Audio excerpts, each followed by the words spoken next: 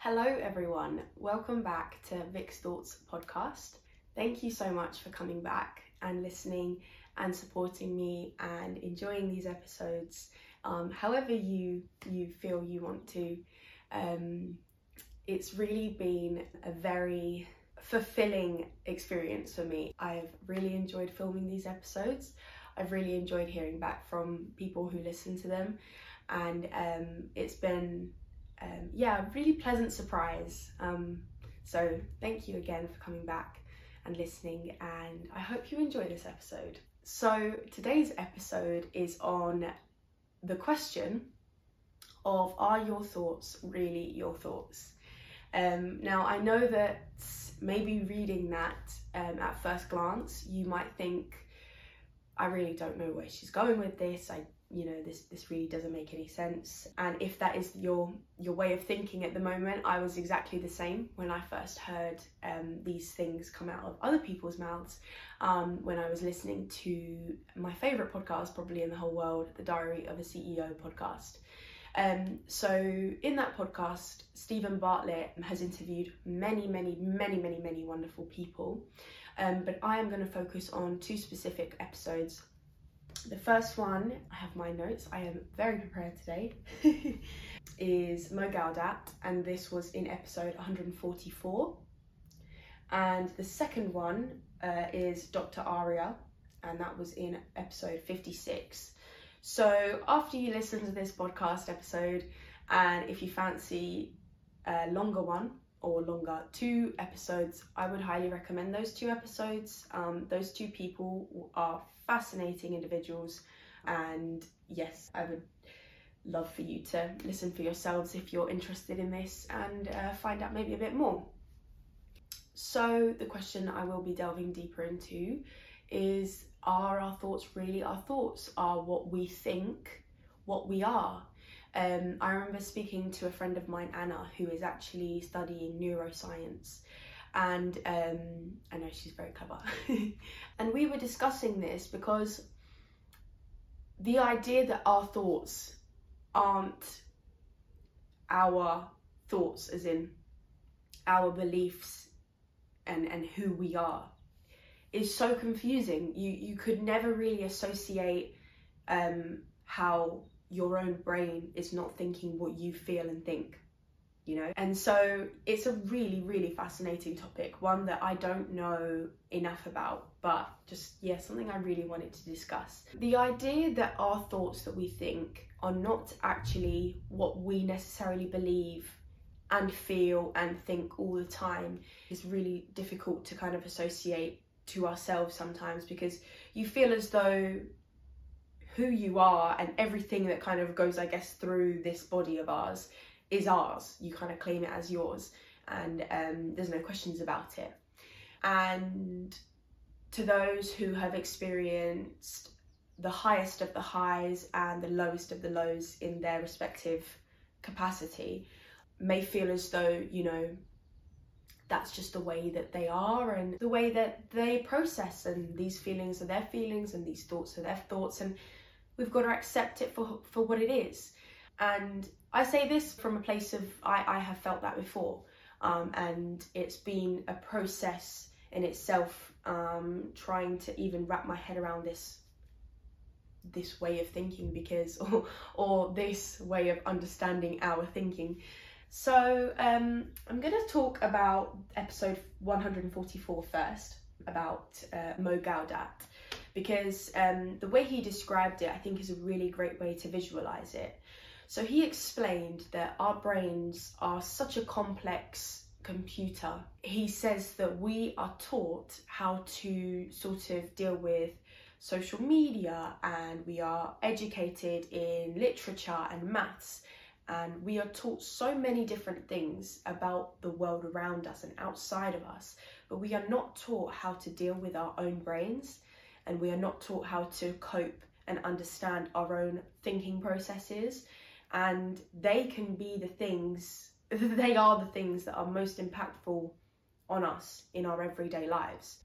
So one of the things he goes into in the episode is how, if your brain was really you, then why does it need to tell you what to do, right? So of course we don't necessarily see our brains speaking to ourselves, but studies have been conducted and they have found that, and there is actually a study that he quotes, and it basically was that participants would go into an MRI scanner where their brains would be monitored whilst they were doing certain things, and they were given a problem to solve, and whilst the participants, like the people involved in the study, were watching and solving the problems in front of them, like it could be a mathematical equation or something like that, the scientists were seeing kind of the problem solving area of their brains lighting up, which is normal, right? That's kind of expected. And then once the participants had actually solved the problem, there was a small amount of time where the speech part of the brain would light up. After that part of the brain had lit up and then closed back down, the participants would write down the answer. So they were basically saying that the brain was problem solving, speaking to itself, and then writing down the answer. It wasn't able to problem solve and write down the answer straight away, which therefore indicates that the brain is having to speak to us or speak to itself in order to communicate, right, with its own mind and whatever, which I mean is a fascinating concept in itself. And that starts to kind of paint you a picture of how complex our minds really are. So putting the sciencey explanation aside, just to give you I think this was a good way to kind of visualize the process. So putting that aside, Dr Aria in episode 56, he speaks about the lack of truthfulness behind the common saying, "I think, therefore I am." It goes into it as well and explains how our minds will sometimes think about something or conjure up a thought that we will then, reciprocate, but it's a thought that's not actually ours and not actually from our own beliefs and what we actually want to do. He says that we're basically observers of our thoughts. So we don't think, therefore we are. We just observe our thoughts. A great example of this that he gave, which I thought was really great because he was very vulnerable in this episode, he explained how his wife had cheated on him. So they ended up having a divorce, and he shared that in the moments very soon after the divorce, that he was going through a really great deal of pain and suffering, as you can imagine.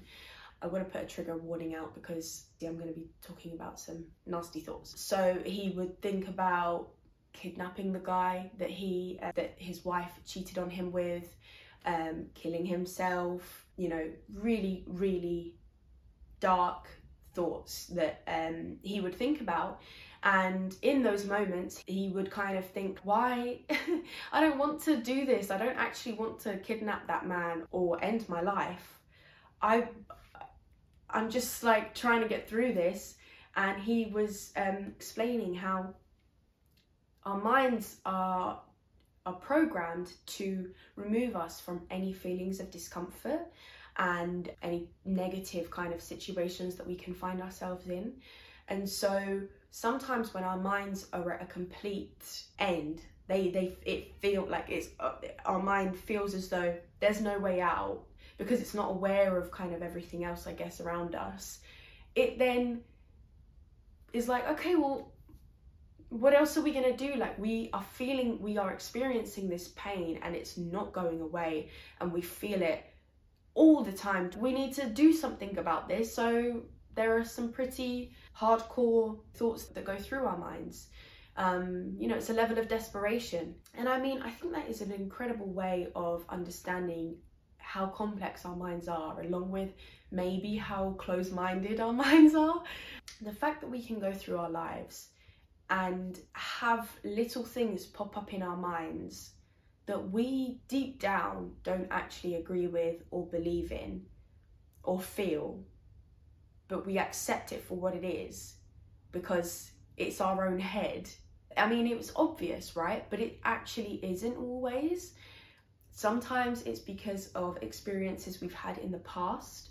So we will associate, you know, past experiences with new experiences, and therefore shut things off before even experiencing things. So a really good example I could give you is I had a really negative experience at a job I had last year, and for basically a whole year I was giving myself excuse after excuse after excuse to find a job, even though deep down I wanted a job. But there was this like fight between myself and my mind, trying to battle the, do I get a job, do I not get a job? And then when I did find a job and I got a job, I was just relieved at the fact that my previous experience wasn't going to replicate itself again and again and again.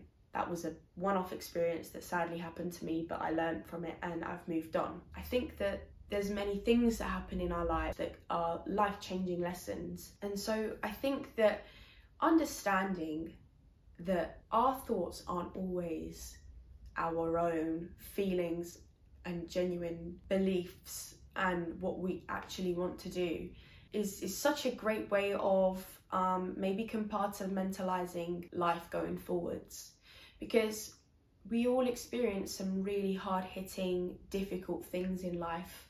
You know, growing up, there's lesson after lesson after lesson. Your mind is not sure how to deal with it, maybe because it's not dealt with it before. And so you start to think things that you don't want to think, that you don't believe deep down. And what Dr Aria says and points out is that we shouldn't judge ourselves for the thoughts that we experience sometimes. You know, we're not perfect human beings, and we go through really difficult things, and that's a part of life, and that should be embraced rather than criticised. It should be acknowledged and respected, and there's no shame in getting professional help with that either, and then we can move forwards from that. But the idea that sometimes our brain will just come up with thoughts and feelings that we actually don't believe deep down is, I don't know, it's mind-boggling to me, and something that I think is a really important lesson to be acknowledged and understood. And it could be something that maybe you'll be able to check in a little bit later when you're going through something and your mind starts to play games with you. It comes from a place of protecting you. It's amazing how much your survival instincts kick in, you know, in the most mundane, normal experiences. So try to approach it with love and calmness. Easier said than done. I'm going to end that there today because I think this one was a little bit more complex and maybe something that people might want to watch several times, or as I said, go and watch those 2 episodes. But yes, I hope you enjoyed this episode. Please let me know what you thought of it. And other than that, I hope you have a lovely day. So lots of love from Vic.